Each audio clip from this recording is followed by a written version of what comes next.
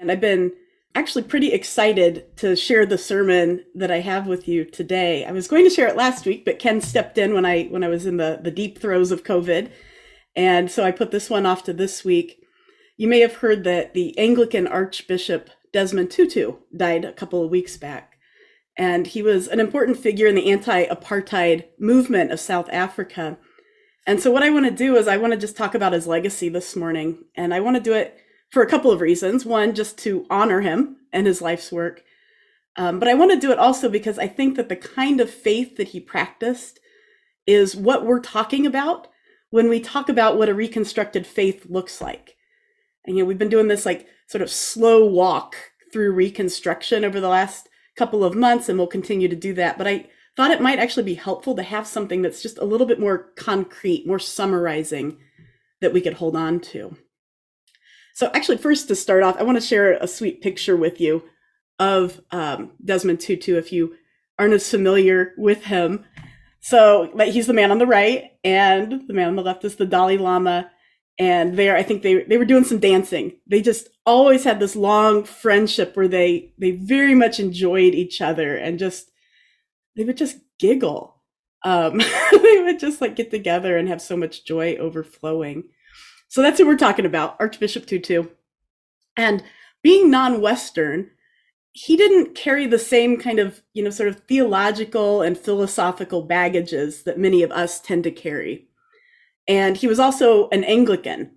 And so while he had some, kind of colonial threads that he had to untangle from his own faith, he didn't have the like scripture is literal knot that he had to get rid of, because that's not as much a part of the Anglican Episcopal tradition. And so I think he's a little less encumbered by some of the things that have infected white American Christianity in particular, and so freer to embody an expression of faith that we can learn from. So, 10 to 15 years ago, when I first started doing pastoral work, I was deliberately looking around the faith landscape, trying to find models. And Desmond Tutu was one of the people that I landed on as somebody that I could embrace. And at that time, I was pretty disillusioned, actually, with a lot of the pastoring that I saw, maybe even especially in my denomination, with Ken being a very notable exception.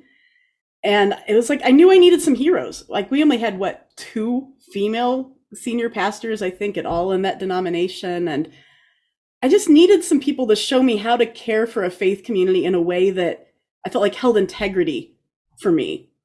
Right. And so I was thinking, like, who do I want to look like as a pastor? And who would I want the people that I lead to aspire to look like? And I've since found a lot more heroes, but at that time, Desmond Tutu was one of the few who really popped out and is probably the #1 faith leader that I've admired in my life. And so I read a couple of books of his around that time. I'll put those into the chat here. Let me cough. Sorry about that. The first one, I actually read after the second one, but the first one was The Rainbow People of God. And that was written during apartheid in the 1980s. And so for those of you who might be maybe a little bit younger, you might not know quite as much about apartheid. It was a legal system in South Africa that oppressed Black South Africans and favored the white colonial settlers, in a nutshell. And so the book, The Rainbow People of God, was like a how-to book for creating peaceful revolution. And I like to use the phrase, it spits prophetic fire, right? It spits prophetic fire at the injustices that were being done. And what it basically is a collection of different sermons and speeches and letters to the government that Desmond Tutu wrote and gave. And they bore witness to the suffering of the Black South Africans and called for changes. And we know that peaceful revolutions even are not passive. Right? Peaceful revolutions can be the strategic dismantling of power, which is what he did. And Desmond Tutu really showed some real tools for how to do that. And then he wrote No Future Without Forgiveness, which I actually think I read in the early 2000s. I read that a little bit before. And he wrote that a few years after apartheid had ended. And he wrote it because he knew that his country had really deep racial divides, that if they didn't have some kind of spiritual leadership guiding people on how to do the hard work of reconciliation that they could have easily devolved into just more widespread violence. And it's certainly not an apples to apples comparison between South Africa and here. We have some very different narratives, but there are some similarities, I think, in some of the racial dynamics where we could actually learn quite a lot from what the Truth and Reconciliation Commission did. And that was a commission that Archbishop Tutu set up to help his nation deal with the harm that was done under apartheid. And I think what most impressed me as I read his work, I think because of the particular stream of Christianity I grew up in, I felt like justice wasn't a real strong current of that. And for me, it felt like there was a practicality to Christianity that could be found in the face of these like widespread systemic injustices, right? That Christianity had something valuable to offer in these national and sort of global conversations. Another thing that when I think about Desmond Tutu that I was drawn to from the get-go was I've always felt like he's held these two ends, these kind of two polar ends in tandem of idealism and realism, right? Idealism and realism. And it's something I feel like I relate to on a deep level because for whatever reason, I'm personally just kind of wired to be really idealistic. And I think that idealism is pretty intrinsic to faith, right? That as Christians, we are like, our hope is to always hope for a future that is filled with more justice and more love and more connection and more peace, right? We are always working for and hoping for this good realm of God to become more realized in this life, right? That's part of the essence of our spirituality. But we also recognize that there are some injustices that run so deep and cause such harm to vulnerable people that true reconciliation might not always be found in this life, but it's hoped for in the fullness of time. And the violence in this world, Desmond Tutu was teaching me, it means that we can't always just say things like, okay, well, apartheid's over, so now we move on, right? Or slavery's over, or Jim Crow's over, so let's just get on with it. But that we have to name the harms that have been done, right? And we have to name the brutality and the violence and the ongoing human cost. And then we have to make amends on the victim's terms, not the oppressor's terms. And that doesn't always happen. And even when it does, Tutu talked about how forgiveness and reconciliation are not the same thing.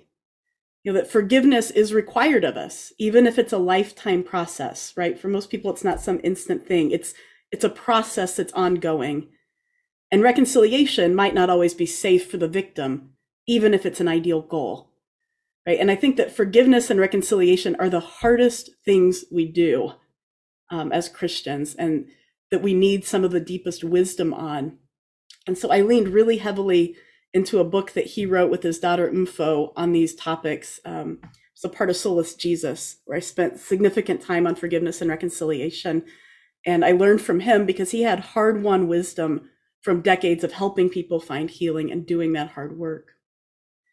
So when I heard about his death, what I did is I got on my computer that same day, and I quickly just kind of jotted down a list of all the things that I admired about his faith. And I kind of did it to organize myself. But as I looked at it this week, I thought, this might just be helpful for us to look at as a congregation, because I think it sums up the kind of faith that we're trying to practice. And so what I'm going to do is I'm just going to go through these 12 things that I jotted down, actually in the order that I wrote them, and even with some of the jumbled way that I said them, and I'll paste them into the chat as we go so we can see it. So here's the first one that I wrote. Put number 1, that he had wisdom on forgiveness and reconciliation, which I just went through a little bit. And we actually did a 4-part sermon series on his book, The Book of Forgiving, that he wrote with Mfo, his daughter, a few years back. He was one that we turned to pretty soon after sort of the church split that we came from, because we needed some help and some tools on healing and forgiving. The second thing that I wrote was ecumenical interfaith. What does that mean? Ecumenical means more like that you're working together with other Christians, interfaith. I was just recognizing how good he was at developing real interfaith relationships. And while Archbishop Tutu, he was Christian through and through, right? He was a big fan of Jesus, but he also had the humility to recognize that he could be wrong. And he had the humbleness to know that God is manifest outside of Christian boxes and that we can learn from other faith traditions, right? You saw that picture of him dancing with the Dalai Lama. I remember years ago, I think I was telling you the TV footage of him just kind of giggling with the Dalai Lama. And they just loved each other so much. And they had this decades long friendship where they really learned from each other. Actually, I forgot to bring it over here this morning. It's in my living room. But the last book that Desmond Tutu wrote was with the Dalai Lama. It's called The Book of Joy. And I bought it last year because I was thinking, gosh, what could help us in the pandemic? What would help me pastor during the pandemic? Well, let's see what Desmond Tutu has. So that's one that we haven't preached through, but I've certainly been influenced by it as we've done Zoom Church. When I lived in China, I was living on the Tibetan Plateau. And at that time was when I started to really look to Desmond Tutu's interaction with the Dalai Lama for guidance on how to do this interfaith relationships with my Buddhist friends. I think he would recognize that, not all religions are the same, right? There are differences in religions, but that we don't have to be fearful of those differences. That was what was really helpful to me, and that we don't have to be fearful of being challenged by other people, of laying down maybe some of our own sacred cows, so to speak. We don't have to be fearful about talking about our lens with open-heartedness, but we just have to remember, and that he reminds us, that love doesn't demand that we colonize another, right? So we don't approach relationships with others with the expectation that they will give up their traditions or with some kind of agenda, but we approach relationships just filled with love, bearing witness to our own experience. And I feel like Desmond Tutu was such a model of that. And in fact, I really can't think of any other major Christian faith leader who is quite on that level, who is living. I think that's a real loss that we will experience on a global level. The third thing that I wrote down was just simply joy, because you could see he was just a man filled with joy, even though he was a man who had actually experienced a lot of tremendous personal suffering. And if you ever read him or listen to him, he never downplays that suffering, right? He doesn't gloss over it, oh, we just have to put on a smile. But it's more like he found this wellspring of joy in the midst of all that suffering. And it was what he was known for. And I thought, I want to be known for joy. I think our spirituality should foster that to some extent. Not that you have to be some kind of happy, clappy Christian, but I think joy is something that we can find. The fourth thing I wrote down was that he was spirit-led and he was a mystic, right? He was influenced by some of the Pentecostal tradition that we've been influenced by. I was trying to copy a quote of his, but it was too long. So let me do it in two parts and then we can go through it here. Just because I thought it really just summed up who he was pastorally in this way. So he said, if we're to be true partners with God, we must learn to see with the eyes of God. That is, to see with the eyes of the heart and not just the eyes of the head. And the eyes of the heart are not concerned with appearances, but with essences. And as you begin to see with the eyes of God, you start to realize that people's anger and hatred and cruelty come from their own pain and suffering. And as we begin to see their words and behavior as simply the acting out of their suffering, we can have compassion for them. We no longer need to feel attacked by them, and we can begin to see the light of God shining in them. We've not always learned to just be receptive, to be in the presence of God, quiet, available, letting God be God who wants us to be God. We're shocked, actually, when we hear that what God wants for us is to be God-like, for us to become more and more like God, not by doing anything, but by letting God be God in and through us. Each one of us is meant to have that space inside where we can hear God's voice. God is available to all of us. God says, be still and know that I am God. Isn't that just incredibly beautiful? And the heart of, I think, what really drove him was that space and connection with the divine that he understood to be love through and through. The fifth thing I wrote was he was an LGBTQ plus advocate. His daughter, the Reverend Mfo Tutu, is a lesbian, married to her partner, and her father championed her and all queer people. And he didn't make as much headway as he would have liked in the African Anglican Church, but he used his voice and his power to advocate strongly for affirmation in the church, as well as for civil rights in South Africa. And for that, I will always love him. The sixth one I wrote, and maybe this is more of like a note to myself, that he had a Girardian understanding of scapegoating in relation to the cross and resurrection. And I am not going to go into details on Rene Girard's scapegoating theory. You know, Ken and I have written and talked about it pretty extensively. And I actually didn't know until more recently that he was also influenced by Girard, but it was, oh, go ahead, Emily, Ken says. Ken, that'll be an hour-long sermon. We should probably do a brush up for people who are newer on it. It just wasn't a surprise, right? Girard helped me understand, I felt like why Jesus died, the meaning of the resurrection in a way that felt practical and not just about like my personal individual sins. And I was actually in a conference in Nashville. It was 2.5 years ago. I'm just going to put the name of the conference. So for those of you who have maybe known me well will know that this is like, I saw the name of this conference and I was like, I have to go, even though I ended up having a not great experience as a queer person there. But the conference was still kind of cool. Beloved Community, which is a Martin Luther King Jr. phrase essentially for, you know, the community of God, as the way from scapegoating to Ubuntu. And so Desmond Tutu's other daughter, the Reverend Naomi Tutu, who's an Episcopal priest here in the US, she was one of the panelists there. And so she was there to talk about Girard and scapegoating and that connection to Ubuntu. And I was like, of course, we are on the same wavelength with a lot of our theology, I think. And you might be like, what is Ubuntu? Which, as I was jotting down, I was like, well, of course, then Ubuntu is one of the things that I loved about him. And what Ubuntu is an African philosophy. I think it's Zulu. And it boils down to, I am because you are. I am because you are. And it recognizes that all people are interwoven and that my actions affect you and yours affect me. And some people have compared that idea to Martin Luther King Jr.'s Beloved Community, hence panels like the one I was at.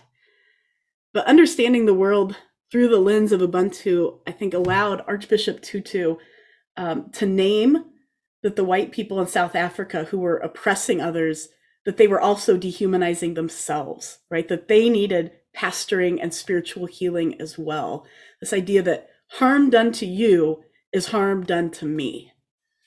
And as I was writing it, it made me think of Matthew 25. I think Jesus said something very similar. I'll put that in the chat.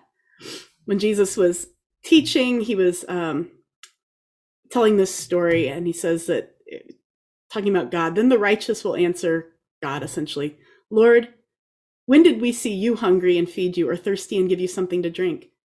When did we see when did we see you, a stranger, and invite you in, or needing clothes and clothe you? When did we see you sick or in prison, or go to visit you? And the king will reply, truly, I tell you, whatever you did for one of the least of these brothers and sisters of mine, you did for me. And then God will say to those on his left, depart from me, you who are cursed. I was hungry and you gave me nothing to eat. I was thirsty. You gave me nothing to drink. I was a stranger. You didn't invite me in. I needed clothes. You didn't clothe me. I was sick and in prison and you didn't look after me. And they also will answer, Lord, when did we see you hungry or thirsty, or a stranger needing clothes, or sick or in prison and didn't help you? And he will reply, truly, I tell you, whatever you did not do for one of the least of these, you did not do for me. Right? That is a very similar, or coming from a very similar philosophy to Ubuntu. And I will fully confess, Ubuntu is like far more comprehensive than anything that I fully understand. And I feel like I'm still learning. It's so anathema to me as sort of a Western post-Enlightenment person who's learned about individualism my whole life. It's something that we are slowly unpacking, but I do think you see it come through in our church vision statement, right? We talked about from the beginning, we want to cultivate connection to God, ourselves, each other, and the world around us. And that springs out of this philosophy we're trying to learn from, that everything is connected, all of creation.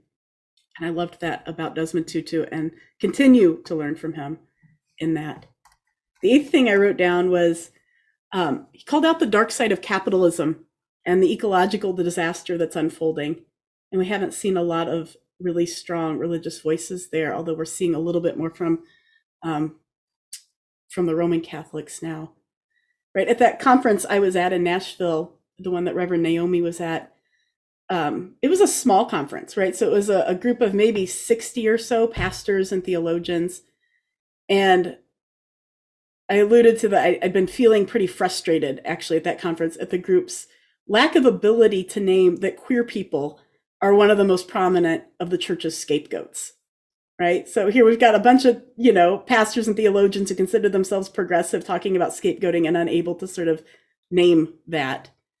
And who spoke up was Reverend Naomi. But she also looked out at this group and she said something, I can't remember exactly, but it was something to the effect of, you guys, if you really understood Ubuntu, it would reorder how you think about everything, from economics to the way we interact with the rest of the natural world. She's like, you do not understand. Like, this was one of those moments where you're getting a witness in your spirit. I remember kind of just raising my hand. She's like, you don't understand. We are decimating the resources of the developing world, and we're doing it in the name of producing more stuff for people to buy. And Africa and Africans are suffering for this, right? She's not her dad, but he also spoke that way. He wrote a really powerful essay in The Guardian in 2014, just calling on people of faith to boycott the fossil fuel industry. He wrote, and he grounded it in our faith, in our shared faith. He said, it's a responsibility that begins with God commanding the first human inhabitants of the Garden of Eden to till it and to keep it, not to abuse it, not to destroy it. It makes no sense to invest in companies that undermine our future. To serve as custodians of creation is not an empty title. It requires that we act, and with all the urgency that this dire situation demands. I liked that he holds no bones about the things that he called out to hold us to some sort of moral compass. This one's number 9. I forgot the number. That he read scripture through the lens of love your neighbor. But, he was Anglican and non-Western. He wasn't as shaped by sola scriptura. And I don't need to go into that in detail, but he just didn't have that hang up of reading scripture literally. And so he read scripture with an ethic of love and talked about that as being the highest ethic through which we practice our faith. And that has always resonated with me. The 10th thing was that he just lived simply. Oops, it did not, I'll just type it. Lived simply. I knew that he actually didn't make a lot of money, even as an archbishop where he was, and that he had pretty humble abode. But I actually learned something when I read, was reading one of the obituaries about him, that when he won the Nobel Peace Prize in the 80s, he actually gave away most of the prize money. And I thought, of course he did. And he gave it away to funds that helped Black South Africans who had been oppressed by apartheid. And then even for his funeral, he just said he wanted it simple, right? Cheap coffin, send all the money to be given away to the poor. Right? He was just known for simplicity and generosity. Number 11, let's see if I can actually copy and paste it right this time, that he used his power to advocate for those with less power at cost to himself and spent his whole career doing that. Right? He protested, he organized, he led marches, he wrote letters. He took a lot of heat in the church for his advocacy for queer people and his insistence that God is not homophobic. He actually has a pretty controversial quote where he's like, if there aren't queer people in heaven, I'd rather go to the other place. He just fought systemic injustice and white supremacy, and it landed him in jail more than one time, right? He was a fierce person, joyful, but fierce. And then last but not least, he just kept insisting that God loves everyone. He said, faith boils down to that. It's God loves you. God loves me. God loves our enemies. And if we understand that we are so loved by such a God, then in turn we can learn to love, right? And that was the essence. And so I know that was kind of a big list, and I know that we could do a sermon series on each one of these. We do. I mean, this is kind of the ethics that in part shape who we are. But when I just looked at that list, I thought, this is a pretty good articulation of what we're for as Christians in a time when I think it's sometimes easier to say what we're against, right? What am I for? I am for having great interfaith relationships. I am for knowing the wisdom of the hard work of doing forgiveness and reconciliation. I'm for joy. I'm for connection with God. I'm for LGBTQ plus inclusion. I am for an understanding of the scapegoat that gives us wisdom on the cross and resurrection. I am for Ubuntu and connection with all of creation. I am for caretaking for the earth and calling out the people who have been doing the oppressing, like exploiting workers in the developing world. I'm for reading the scripture with an ethic of love. I'm for living simply and generously. I'm for using our power to help those with less power, even at cost to myself. And I am for telling everyone that God loves you. No matter who you are or what you've done, where you've come from, God loves you. Right? That's who we are as people with a reconstructed faith, shedding off the things that have sort of clouded that witness. And so when I look at Desmond Tutu, I'm like, the witness that he left in the world is similar to the witness that I hope that I leave in the world, and that I hope that we as a congregation of faith also leave in this world. So with that, we'll do just a brief meditation. I know I spoke longer than I usually do, and so we'll just take maybe 1 minute here, in part just to remind ourselves of having that connection with God is important. And so I'm going to put a verse into the chat, 1 John 4:16. God is love. Whoever lives in love lives in God and God in them. And so maybe let's just take a minute of silence. I'll let you know when it's up. And just meditate on whatever part of that verse is resonant for you. God is love. Go ahead.